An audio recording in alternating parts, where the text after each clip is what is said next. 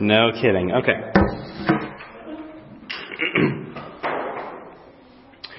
All right. So,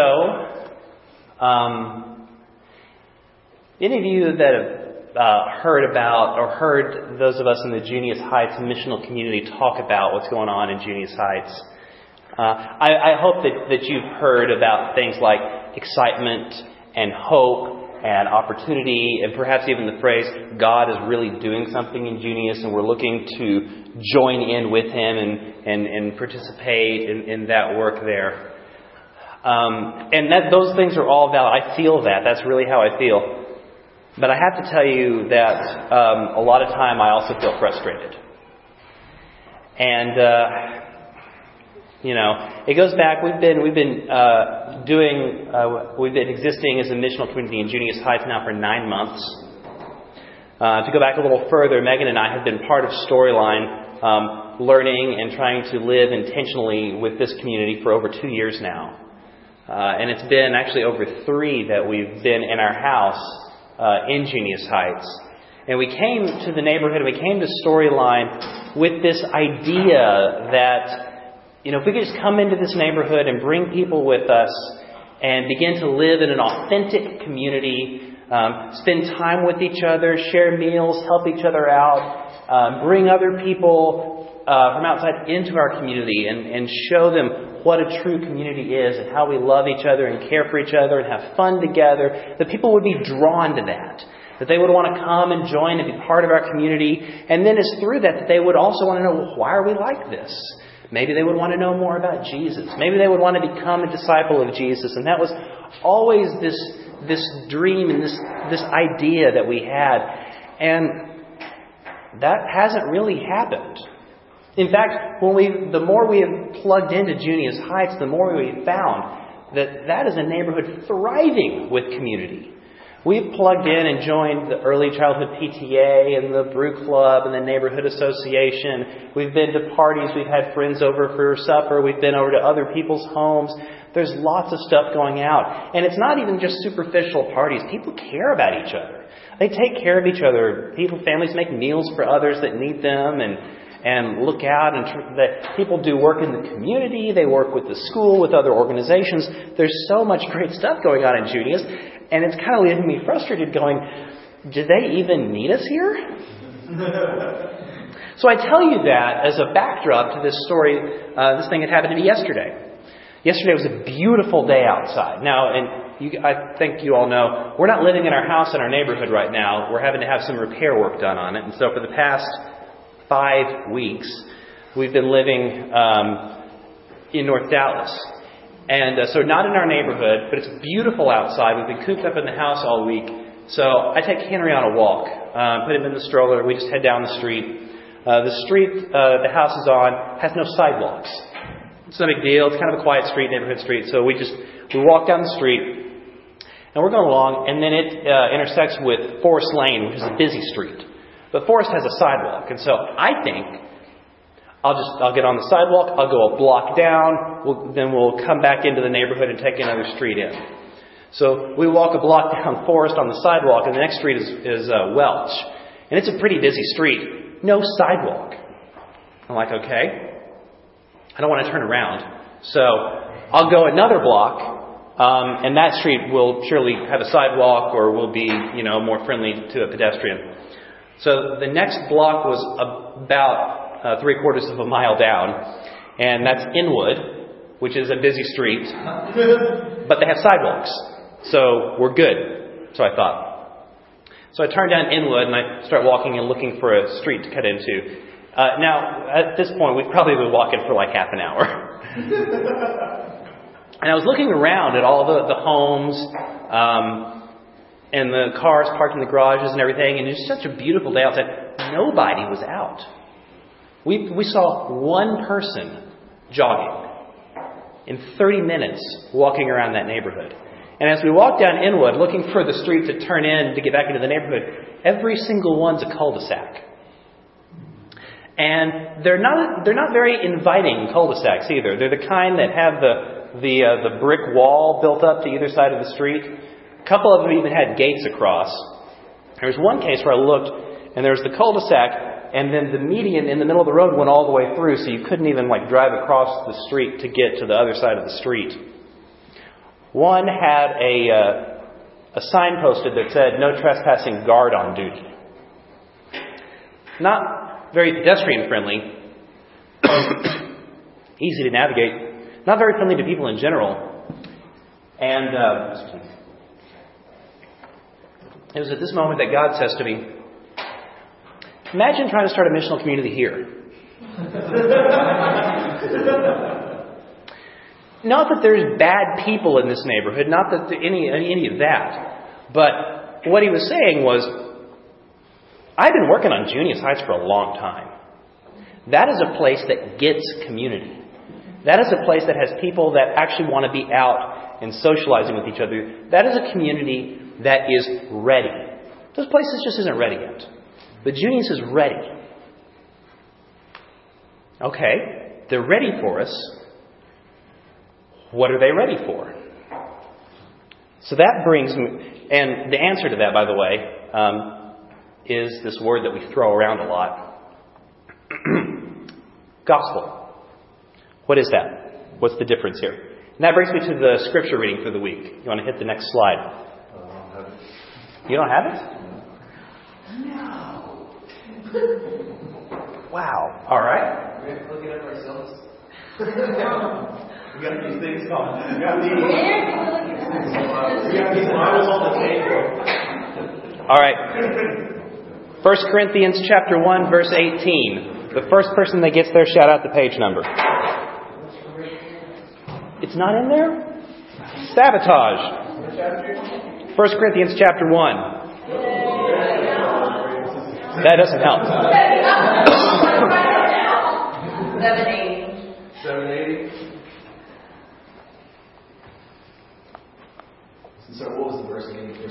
1 Corinthians chapter 1, verse 18. Okay. I'm going to be reading, so follow along.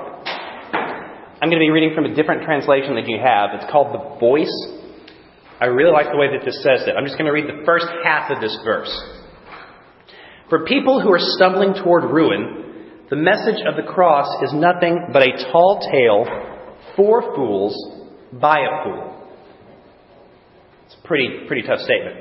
Now, I don't know if I'm really authorized to do this with the text, but I want to take that sentence and inverse it and read some meaning into this. So if I flip around the first part and the last part of that sentence, it reads kind of like this. People to whom the message of the cross is nothing but a tall tale for fools by a fool are stumbling toward ruin. That's a chilling statement. Like I said, in Junius Heights, God has shown me that there's a lot of good people that lead successful lives, that have happy lives, that are even like virtuous people that don't believe the gospel. All right, let's look at part B, the second part to that verse. Again, in my wacky translation, it says, "But for those of us who are already experiencing the reality of being rescued and made right, it is nothing short of God's power." And let me inverse that sentence for you too. If I were to do that, it reads like this. Those of us to whom the gospel is nothing short of God's power are already experiencing the reality of being rescued and made right. That's also a very powerful, poignant statement. So here's my problem. When I see something like this, I immediately go and ask about myself. Is this how I feel? Sometimes I actually feel like I'm stumbling. Let me see what I mean. Like I'm out there trying to do the right thing, right? I want to live intentionally in my community. I want to take care of others. I want to be there for people socially. I do it because I know it's what I'm supposed to do. It's the obedient thing. It's the right thing. And when I'm like that, it leaves me exhausted, empty, drained, and I feel like I'm just kind of stumbling through things. There are also times when I know for certain, and I really and truly feel the reality of being rescued and being made right. I want to look at another example. So this is 1 Corinthians chapter 15. So flip over there, and whoever gets there first, shout out that page number.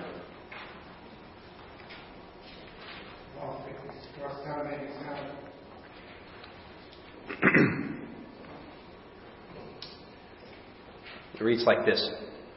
Let me remind you, brothers and sisters, of the good news that I preached to you when we first met. It's the essential message that you have taken to heart, the central story you now base your life on. And through this gospel, you are liberated.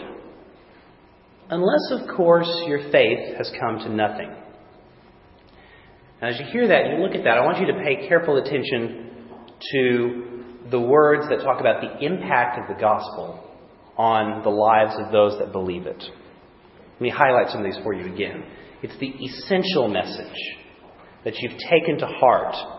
The central story you base your life on. Through this gospel, you are liberated. Or the flip side of that, if you're not, your faith has come to nothing. Those are also very strong words. Very powerful, emotional words. And again, I got to ask myself, do I really feel that way? Sometimes. But a lot of times I don't.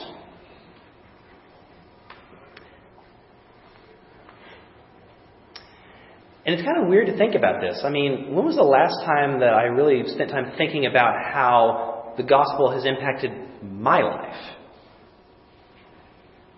So, if you're with me and you don't always feel that way, I'm going to tell you don't worry. Look back at the very beginning of verse 1 of chapter 15. The phrase that Paul uses says, "Let me remind you." You see, and then he goes on to use the words again like essential message, central story, you base your life on, those very strong words. But he's reminding them of these important central things. He knows, and actually as John mentioned earlier, we're forgetful creatures. We kind of forget things. We lose touch and we forget what it feels like and what it means and what it's supposed to be. And Paul's like, you need a reminder. So let me remind you. Let me remind you tonight. In fact, I'm not going to do the reminding. I'm going to let the Apostle Paul continue to do it. So I'll start reading from verse 3. That's what he says. "For I passed down to you the crux of it all, which I also received from others, that the Anointed One, the liberating King, died for our sins and was buried and raised from the dead on the third day. And all this happened to fulfill the Scriptures." So God's chosen King died, was buried, and was raised, and it happened to fulfill the Scriptures. And that last part about fulfilling the Scriptures is very important, because that gives the context for it all to make sense. See, the Scriptures tell the whole story. It starts at the beginning with creation, right? The world was created good and perfect, and then we learn about the fall. And then we learn about the choosing of Abraham, and then the giving of the law with Moses, and then the reign of King David and Solomon. The exile to Babylon. The return from exile. The continued occupation of the Greeks and of the Romans. And into this story comes God's chosen King down to reign and to live. And He died and was buried. But then He came back to life victorious. In the context of this story, it makes so much sense. Creation, fall, redemption, restoration, the gospel. We tell it another way. The gospel is Jesus, God's King. God is King of this world. You know, a lot of times we say, Jesus is King of my heart.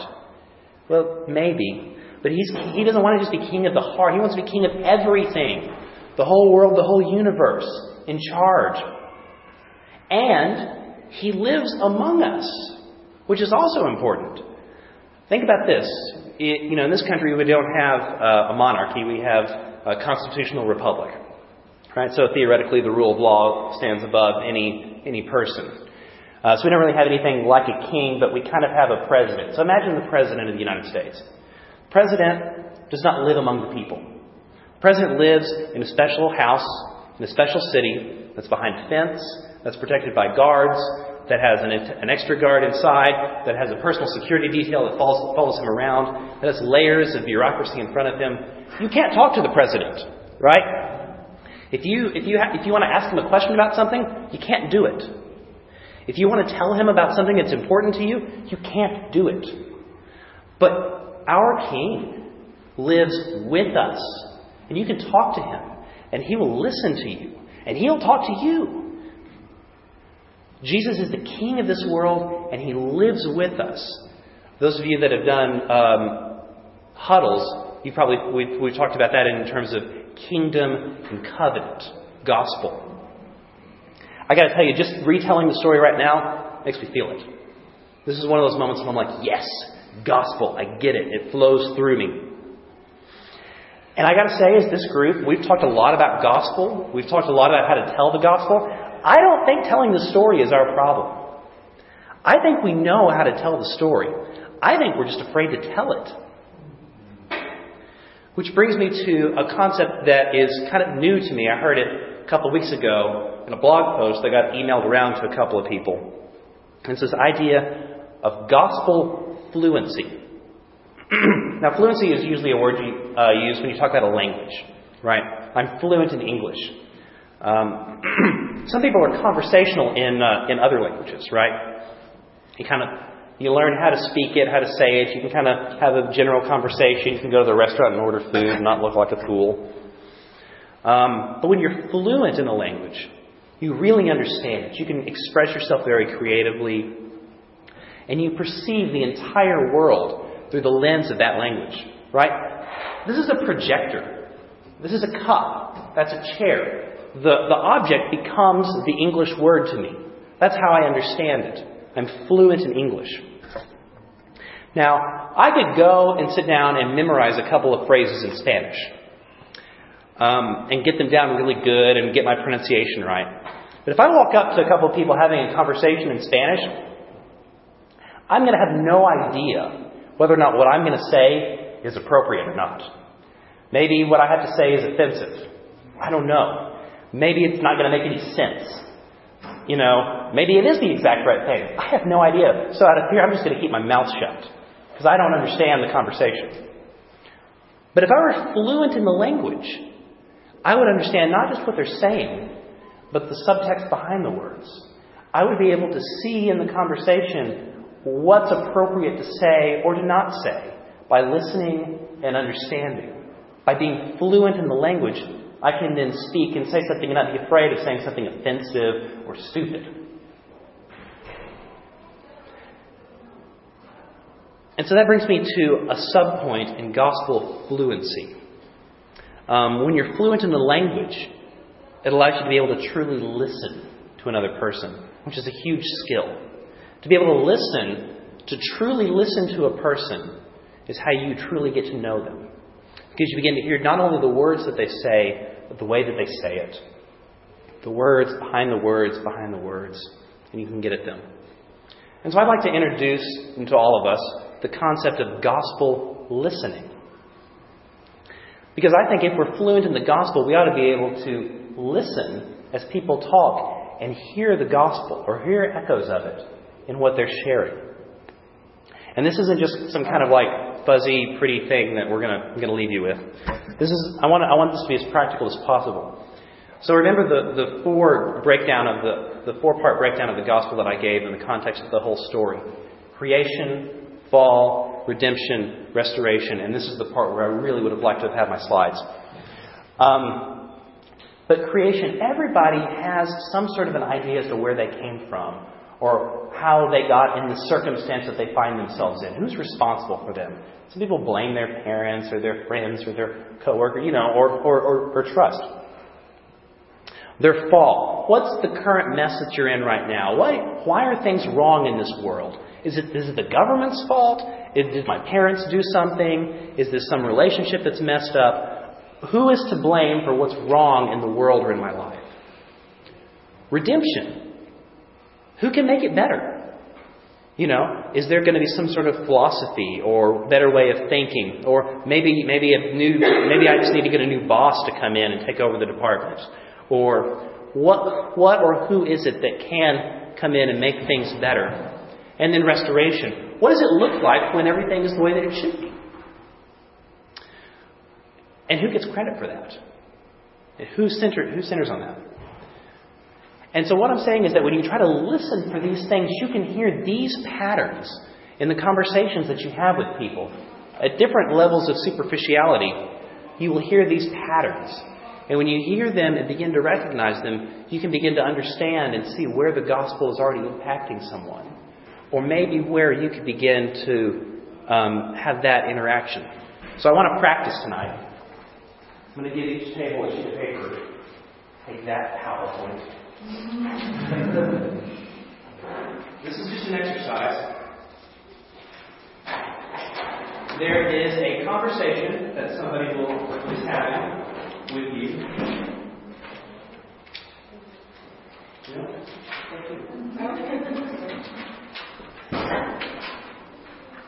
And let's take a couple minutes, read that together as a group, and I want you to try to identify creation, fall, redemption, and restoration in this story.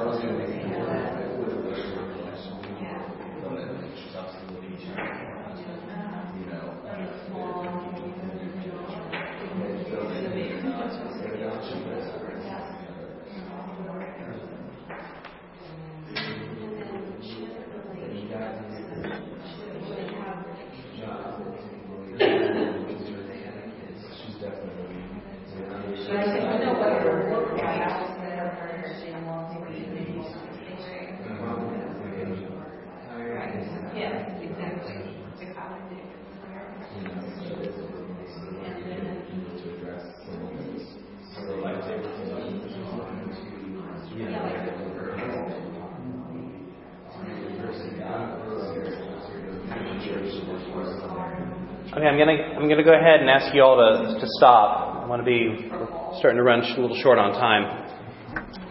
But I guess real quickly,